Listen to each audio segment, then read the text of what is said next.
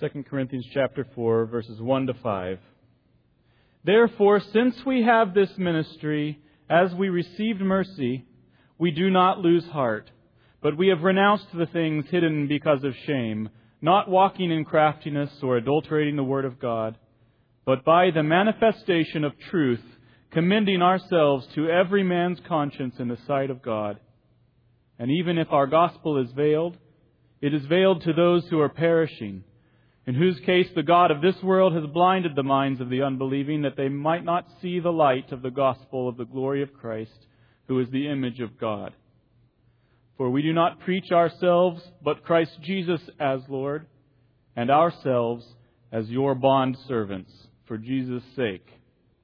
This is where we get the title of our sermon this morning, that last sentence, bondservants for Jesus' sake. Let us now go to the Lord in prayer as we begin. Father, your word is alive and active and sharper than any two-edged sword, and it pierces as far as division of soul and spirit, right down to the joint and marrow, and it is able to judge the thoughts and intentions of all of our hearts. Father, I pray that you would speak to us now through your word as it is preached, and that we would be given ears to hear and eyes to see what the Spirit is saying to the church.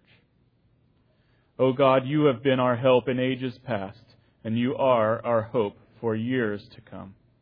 Our help is in the name of the Lord, maker of heaven and earth. And so it is that in your name, the name of Jesus, we pray. Amen. 4 years ago now, about the time I first came to Church of the Good Shepherd, Rick Warren, you heard that name? Best-selling author of The Purpose-Driven Life and the pastor of a very, very large church in California. One day he sat down with his wife, Kay, and the two of them together identified what they considered to be the 5 greatest problems in our world today. What they called the world's 5 giants, or the 5 global giants. Problems so big, they said, that only the coordinated effort of worldwide network of churches could possibly solve them. And what 5 problems made the Warrens list? Well, as you should come to expect from somebody who hangs out with Bono at UN peace rallies. Lucas, what would be on there? Lucas, is he in here? What did you say? Actually, it's not, but disease, I think that covers it. Disease and poverty are both there, right? The one campaign. And then what else? Ignorance. Got to get rid of ignorance. That's listed too. The fact that over half the world's people are still illiterate and don't even know the fundamentals of math and science. Also, and to be fair, this was number 1, spiritual darkness. The fact that billions of people still have not heard the name Jesus, let alone believed on Him for salvation. So we've got our giant of poverty, our giant of disease to tackle, our giant of illiteracy, and the giant of not enough people knowing about Jesus. And what additional giant do you think that the Warrens have identified for us? Was it the giant of abortion?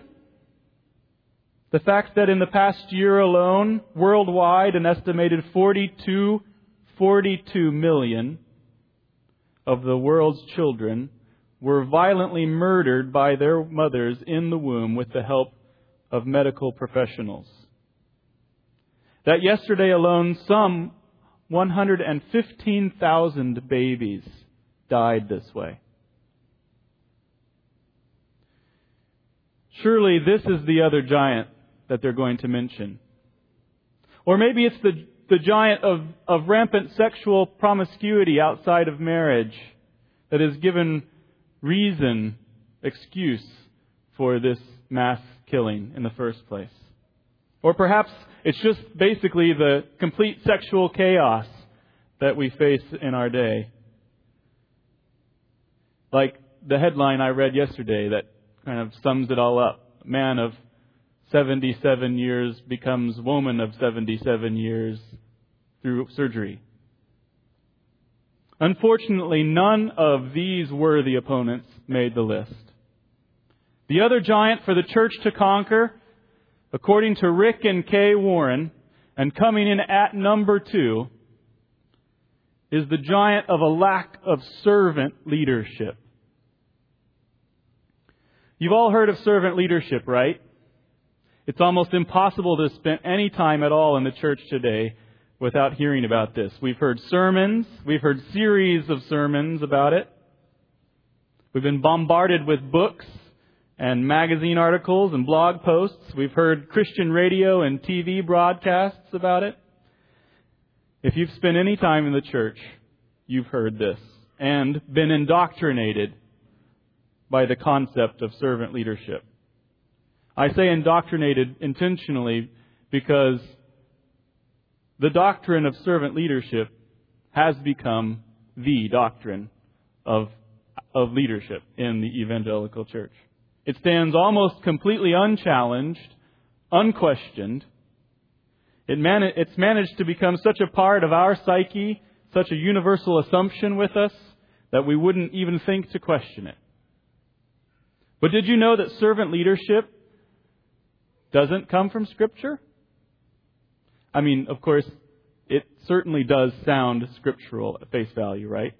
After all, Jesus Himself said in Luke chapter 22, "The one who is the greatest among you must become like the youngest, and the leader like the servant." But this philosophy of servant leadership that has permeated our evangelical mindset, that has become basically now our only rule and principle of leadership, this philosophy of servant leadership, it does not come from Scripture. Let me read to you about where servant leadership really does come from. This is an article from In Touch magazine called "A Closer Look at Servant Leadership," written by 3 Christian seminary professors. And you need to know that this is a pro-servant leadership article. These authors are trying to kind of explain away some of the confusion that that Christians seem to have about the concept. But generally, their idea here is to promote servant leadership. They say, the term servant leadership finds its genesis in the North American marketplace of the late 1960s and early 1970s.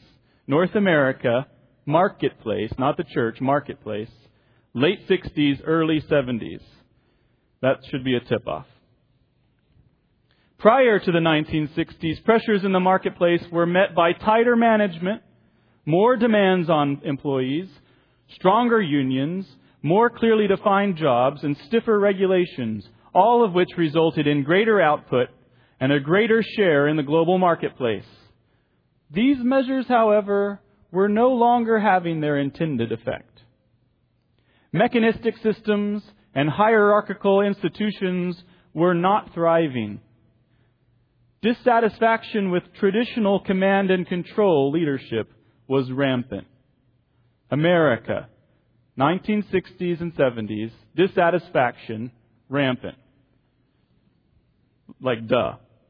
Enter Robert Greenleaf and George McGregor Burns, businessmen who suggested the need for a new kind of leadership that would place greater value on autonomy and human dignity.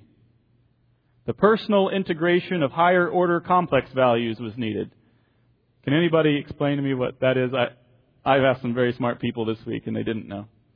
Creating environments with self-initiating and self-responsible leaders and followers. The phrase that eventually came to mark this paradigm shift was servant leadership.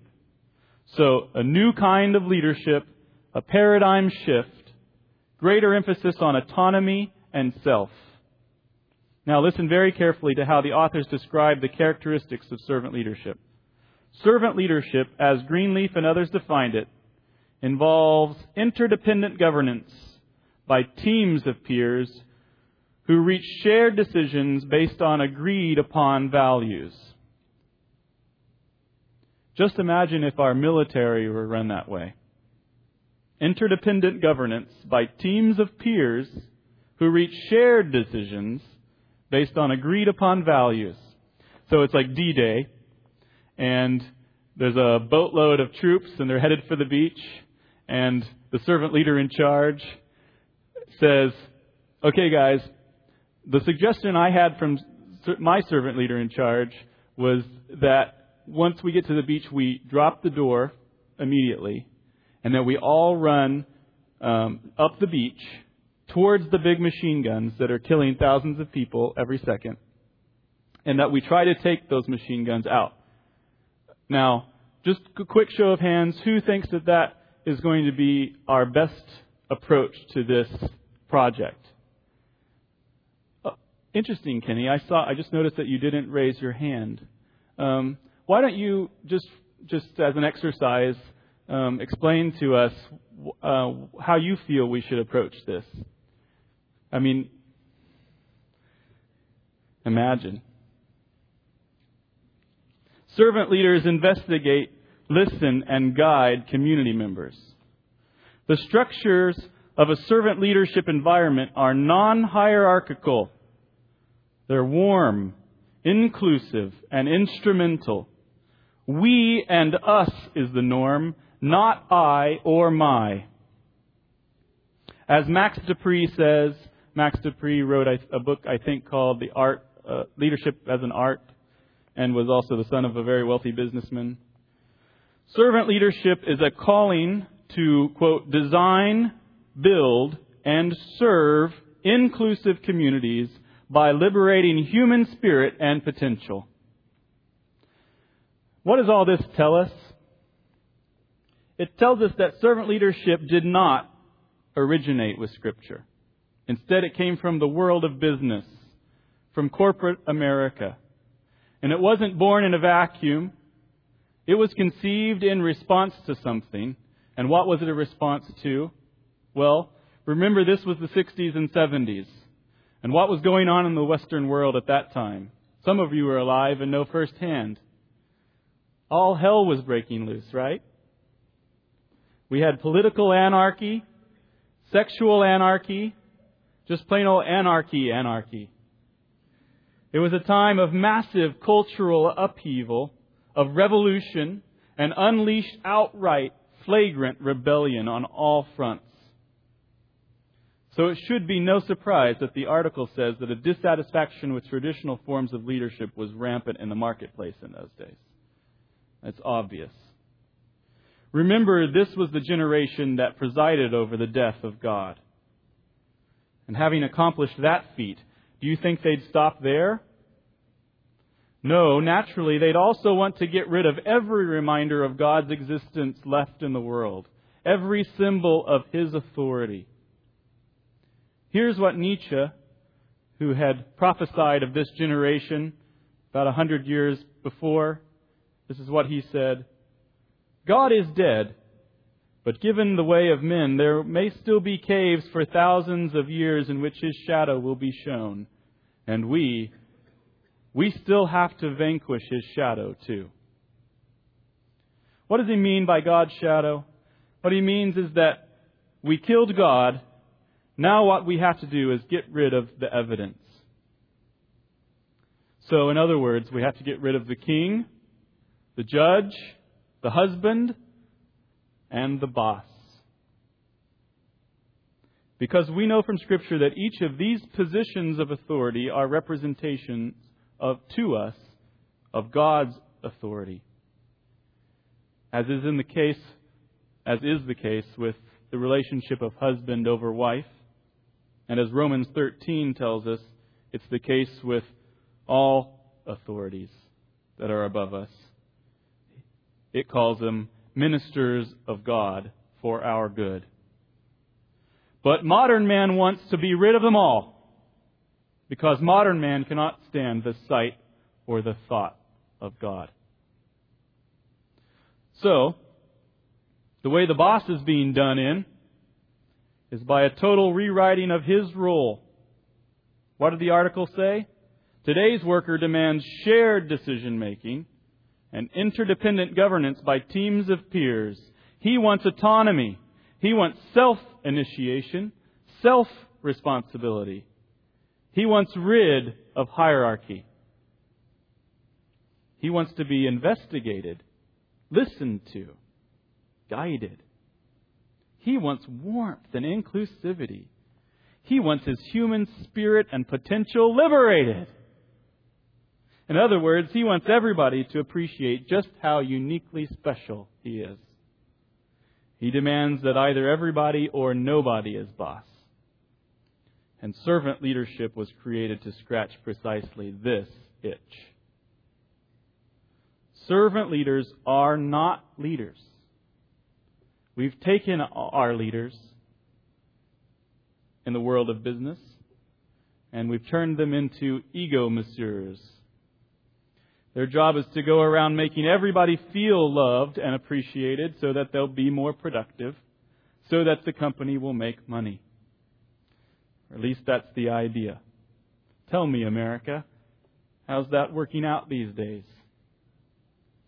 Have you ever considered that this ailing economy might be God's judgment on our nation's wholesale rejection of His authority? That we are now reaping the fruit that our rebellion has sown? But thankfully, we don't have to worry, right, as Christians? Thankfully, the church has stood her ground against this authority-hating culture. She's faithfully remained a shining city on a hill that could not be hid. She's been that salt that has not lost its savor. She's wanted nothing to do with the unfruitful deeds of darkness, but rather she's worked tirelessly night and day in exposing them.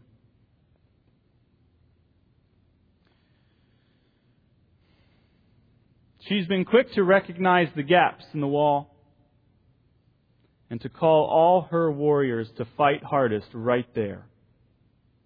In a society that claims the uncertainty of any truth, she has proclaimed the absolute certainty of coming judgment to any who refuse to bow their knee before the Lord Jesus Christ. In a culture that hates distinctions, hates every semblance of hierarchical authority, the church has consistently professed and maintained the biblical doctrines of male headship as ordained by God from all creation. In a world that hates every type of discipline, any form of the word no, pastors and elders and deacons and Titus 2 women have continued consistently to follow Scripture's commands to contend earnestly for the faith. And they've defended the flock against all wolves, even when it has cost them their reputations and life. Isn't that wonderful? It would be wonderful if it were true. But unfortunately, somewhere along the line, we got confused and started thinking that cultural engagement was something that we should do with rings, not swords. We've engaged our culture all right. Our approach to church these days is to poll the audience to find out what they want and then to give it to them. And what do our audience polls tell us? They tell us that what people really want these days is anonymity. They want to be left alone. They don't want pastors and elders who poke their noses around uninvited. So we give them churches where nobody has to know anybody. It's just in and out, just like McDonald's. And we've learned that people are sick and tired of hearing about sin all the time, and hell, and judgment. They just want to be encouraged. So we've changed the gospel message of those first sermons after Jesus' resurrection. The gospel message of Peter: be saved from this perverse generation by repentance. To the much more palatable, you know God loves you and He has a wonderful plan for your life. And all this is us succumbing to the hatred of authority and the idolatry of self that surrounds us in our post-Enlightenment and post-French Revolution, post-1960s cultural climate. So that the culture won't hate us, but rather think we're cool. But of course, we could never admit that this is what we're doing, could we? No, we'd have to make it a principle of some kind. We'd have to give it some pious, spiritual sounding name. We'd have to call it something like servant leadership, a term by which our leaders have been reduced to nothing more than facilitators, life coaches, cheerleaders to help us fulfill our every ambition. And this is the day Paul warned us about in 2 Timothy 4:3 when he said that the time would come when they will not endure sound doctrine, but wanting to have their ears tickled, they will accumulate for themselves teachers in accordance with their own desires. I want to give us today a very, very tangible and current example of what servant leadership has reduced the gospel ministry in this country to. This is from an article published in World Magazine that was discussed on Pastor Bailey's blog this week. It's an article about the recent fall of South Carolina Governor Mark Sanford. Have you heard about what happened to Mr. Sanford? Jenna and I were in Charleston the week that this story broke. Governor Sanford basically disappeared for 6 days. He told his staff that he was going to be hiking alone on the Appalachian Trail. Well, turns out he was gone longer than expected or something. Suddenly the police got involved in looking for him. It was quite an emergency. And a reporter, I believe, spotted him in the airport. And, of course, he then had to confess what was going on. And turns out he had flown to Argentina to meet up with a woman he was having an extramarital affair with. So World Magazine, sniffing up the right tree, called Governor Sanford's pastor, Greg Surratt, pastor of a very, very large church in Charleston. And this is what Pastor Surratt said. He said his congregation is heartbroken over Sanford's fall, but then he declined to discuss whether he had known about the governor's infidelity before his press conference. And you know, of course he didn't. Surratt said he will help the Sanfords if they desire his help. To which Pastor Bailey rhetorically asked, if they desire his help? Is this the new standard for pastoral care in the evangelical church? The answer to that question is, of course, yes. This is the standard of pastoral care. I'm just here to help. If you want my help, I'm just here. Come. Probably only knew Governor Sanford because you can't not know Governor Sanford in a church of 10,000. It's the kind of care, it's the kind of care that we demand from pastors when they get out of seminary. It's the kind of care they're taught to give us when they're in seminary. It's a care where we, not they, set the boundaries and the parameters. We draw the line where we want it to be. This far, pastor, and no further. This far, elder, no further. You're only allowed over here if I initiate and invite. And even when you've gotten here, you'd better be careful what you say to me. I know how to make you pay for it. Now at this point, I hope you're wondering what this has to do with 2 Corinthians chapter 4. It's a very nice rant. What does it have to do with the Bible?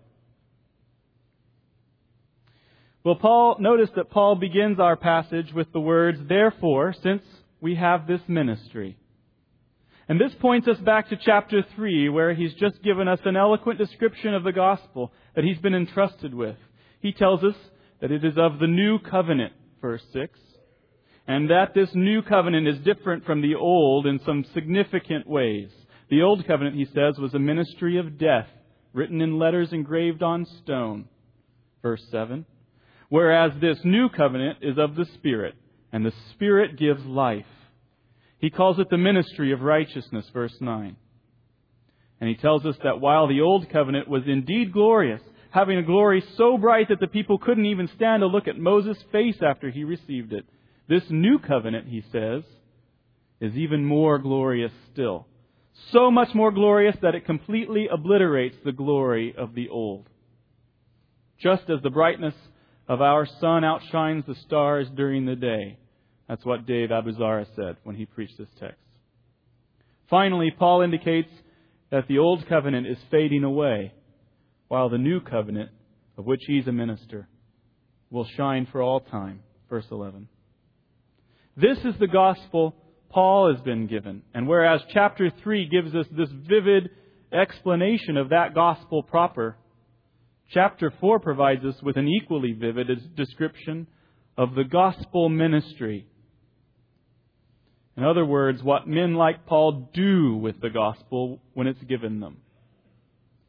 And in this description of what Paul says he and his fellow ministers do with the gospel, he says, verse 5, "We do not preach ourselves, but Christ Jesus as Lord, and ourselves as your bondservants for Jesus' sake."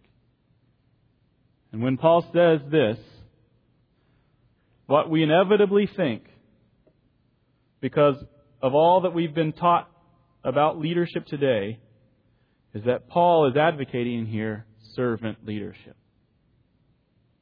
And what I'm desperate for us all to see this morning is that nothing could be further from the truth. What Paul is teaching us here flies completely in the face of this very modern concept.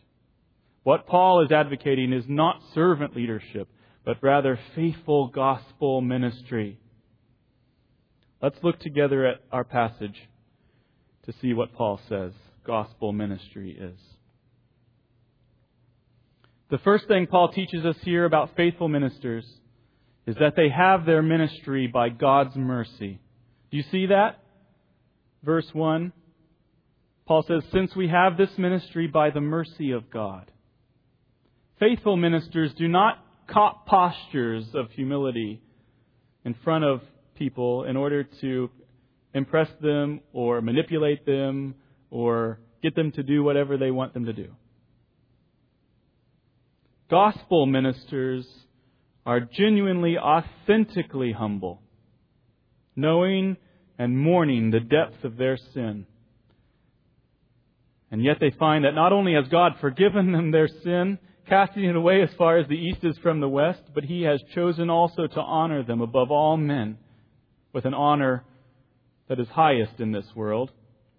Athletes who compete well are given trophies of gold which tarnish with age, right? But God has entrusted to our care a thing more glorious than the sun is bright, a message that will never, ever fade away, but only increases in its beauty. True gospel ministers know well these words of Psalm 130. "If thou, Lord, shouldst mark iniquities, O Lord, who could stand? But there is forgiveness with thee, that thou mayest be feared."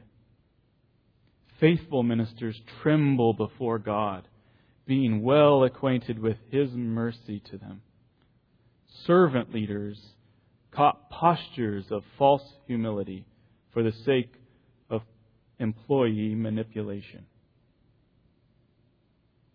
Secondly, Paul says that faithful ministers draw on their knowledge of God's mercy to keep them from giving up the ministry. Do you see that? He says, "Since we have this ministry by the mercy of God, we do not lose heart." Lose heart, Paul? Why should we lose heart? Is there something discouraging about the ministry?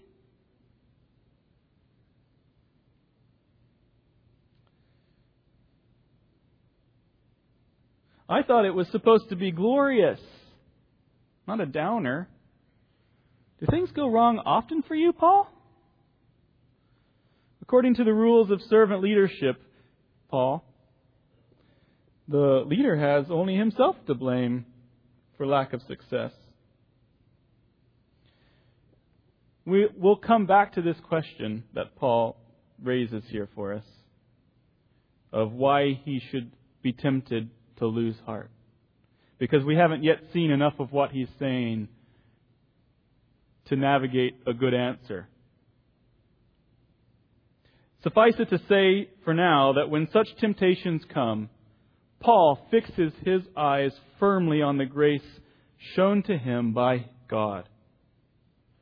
And where do the eyes of servant leaders always gaze? Me and you. It's all me and you. That is their whole reality. It's how we doing? How we feeling? How are you feeling?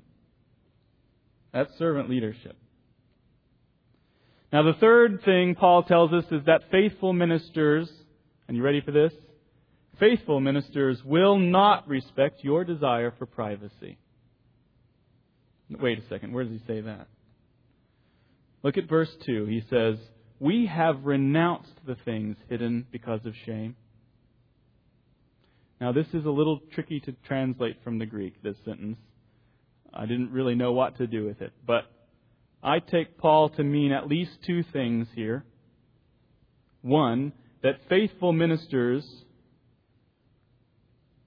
do not pretend to be sinless men. They don't keep their skeletons buried away in a closet somewhere. They don't hide their sins behind shiny veneers. And they don't live separate from their flocks. They don't pretend to be something they're not. They live their lives out in the light where you can and I can see them, where their weaknesses and faults are known and visible in all their glory.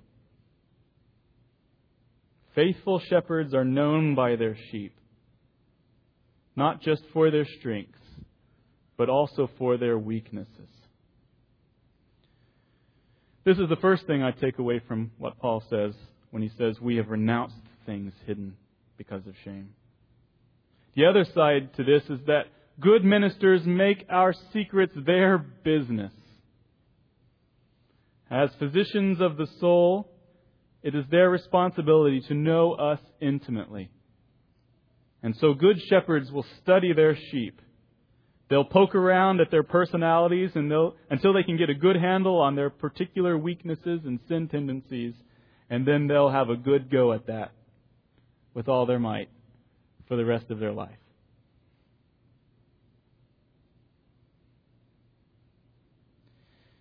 And not because we ask them to, mind you, but because we are their work, given to them by God, entrusted to their care. It is their job before God to bring the hidden deeds of darkness out into the light so that we too can repent with them and enjoy God's mercy and the peace of a clear conscience. Therefore, good ministers make our secret sins their business. That's very intrusive, isn't it? No servant leader would ever be caught dead. Fourthly, Paul says that faithful ministers do not bring dull tools to their work. Look at verse 2. He says, not walking in craftiness or adulterating the word of God, but by the clear manifestation of truth, commending ourselves to every man's conscience in the sight of God. What does Hebrews 4:12 say about God's Word? That it's living and active, sharper than any two-edged sword, and piercing as far as the division of soul and spirit, of both joints and marrow, and able to judge the thoughts and intentions of what?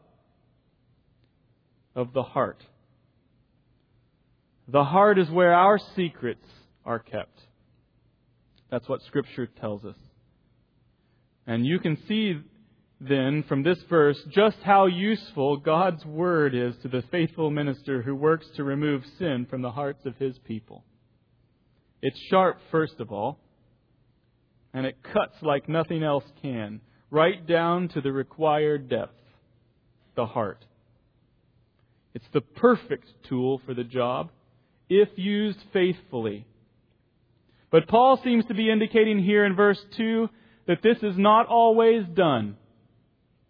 He's describing his own work in contrast to that of others, who apparently do walk in craftiness and do adulterate the Word of God. Now, what would that look like? And what might be the motivation to do that? Well, it would look like taking the sword of the Spirit, the Word of God, and reforging it, reshaping it into any number of kinder, gentler utensils. You can't just round off the edge. You can just round off the edge a little, right? Until you've got yourself not a sword any longer, but a butter knife. Which, of course, couldn't do half the damage of that sword.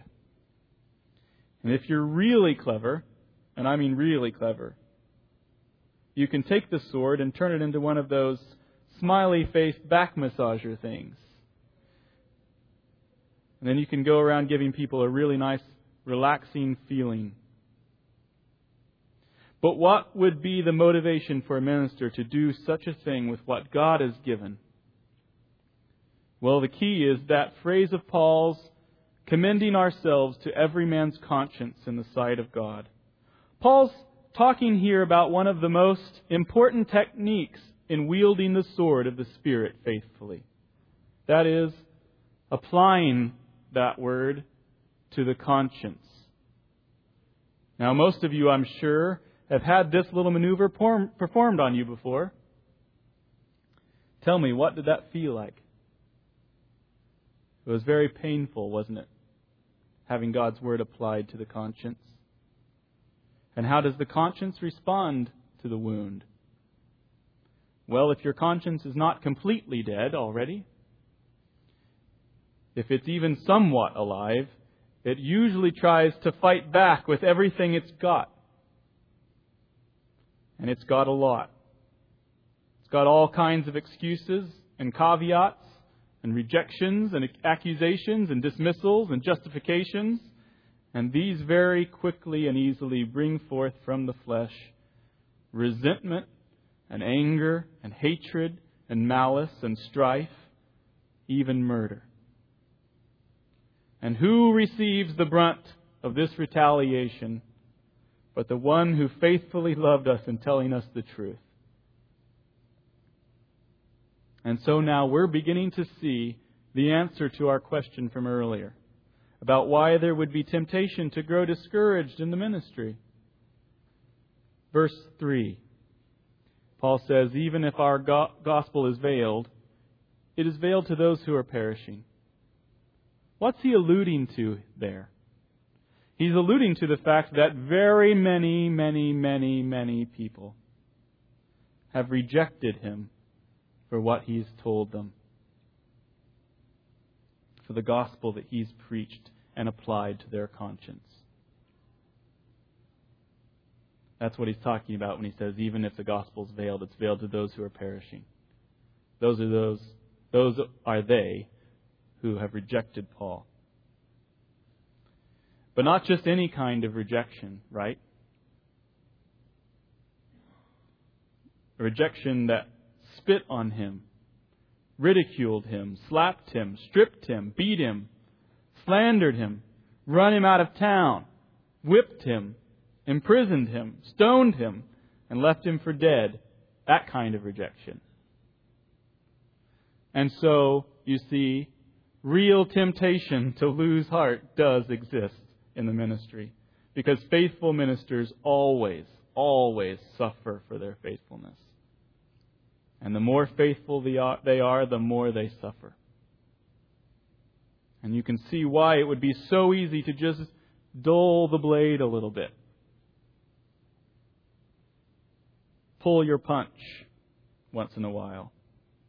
Or why it might be tempting for some ministers to give up their spiritual warfare altogether and exchange it for a job in spiritual massaging. Now again, servant leadership would say that this rejection Paul encountered is his failure. That Paul just didn't present right. Or that he shouldn't have focused so much on the negatives. Or that he set the holiness bar too high. But what does Paul say about that? Paul who looks only to God for his validation and comfort, just shrugs his shoulders and says, if our gospel is veiled, it's veiled to those who are perishing, in whose case the God of this world has blinded the minds of the unbelieving that they might not see. He says, they're spiritually blind. These are the things that blind hearts do to ministers of the gospel. It should be no surprise. I myself used to be one of them, and still would be had not God shown mercy in lifting the veil from my eyes. They are to be pitied, not feared. The fifth and last thing that Paul says about faithful ministers is that their ministries are characterized always by faithfulness to the hardest doctrines of Scripture.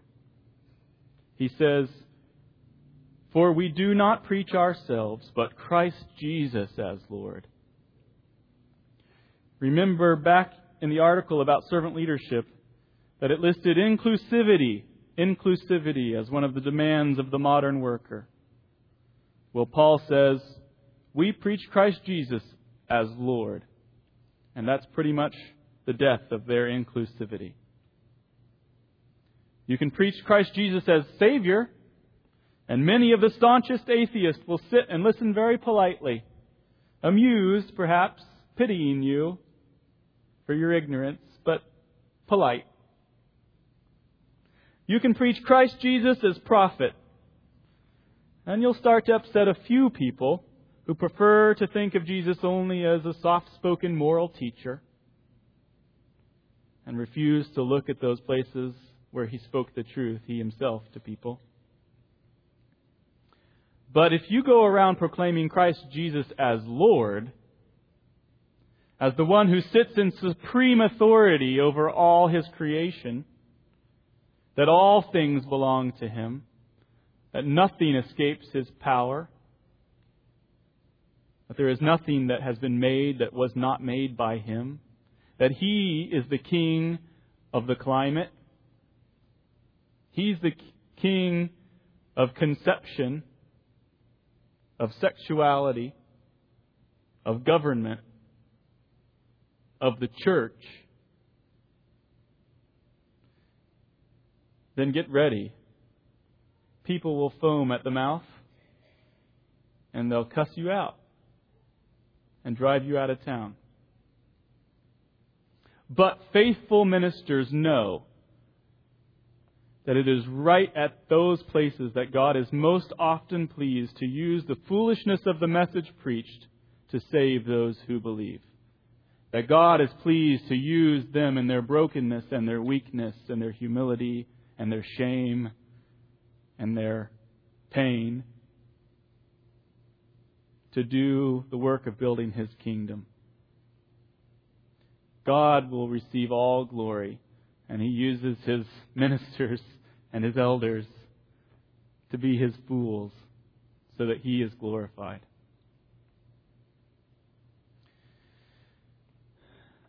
I hope you can see the drastic difference between godly gospel ministry and servant leadership. I know that most of you have no problem seeing it because you've heard this before. This is nothing new to you. And why is it nothing new to you? Do you realize? It's nothing new to you because everything Paul says about this passage is true of your pastors and your elders. They have suffered in order to love you. They've suffered at your hands.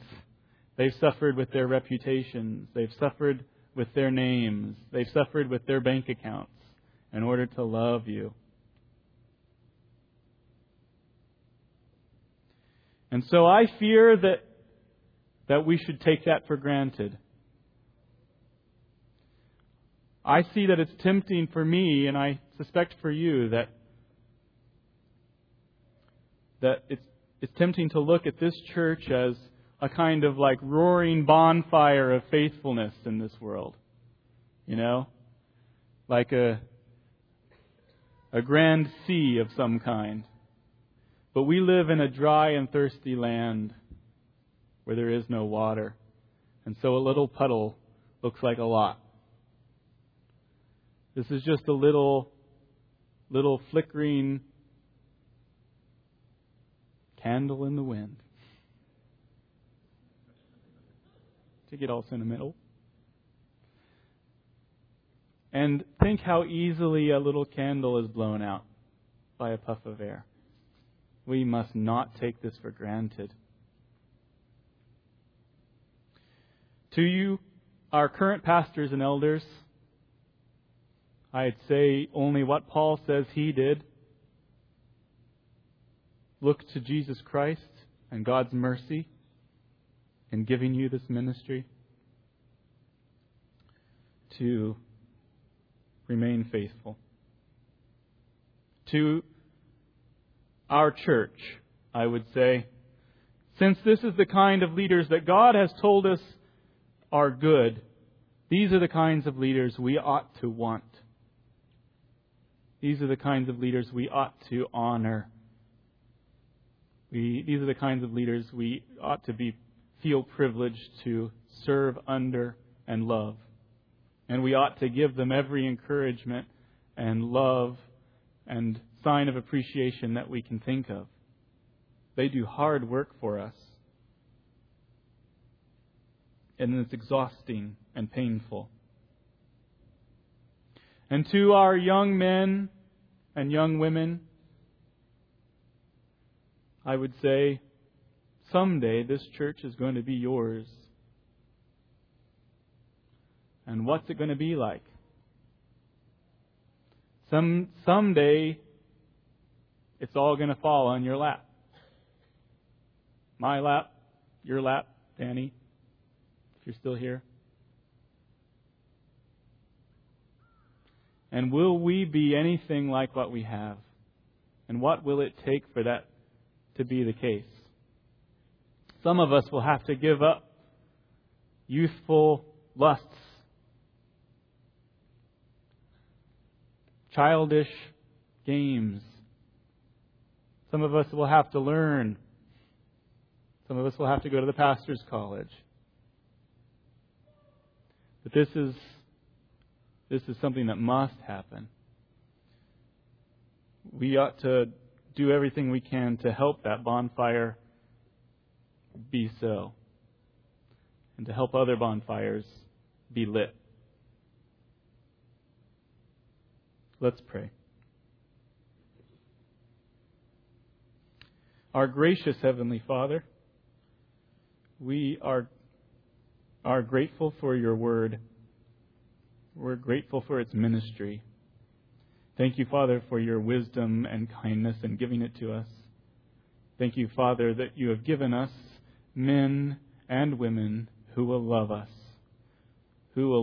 at great cost to themselves, who have given their life, who have taken jobs in Bloomington that they did not love so that they could stay here and serve this church.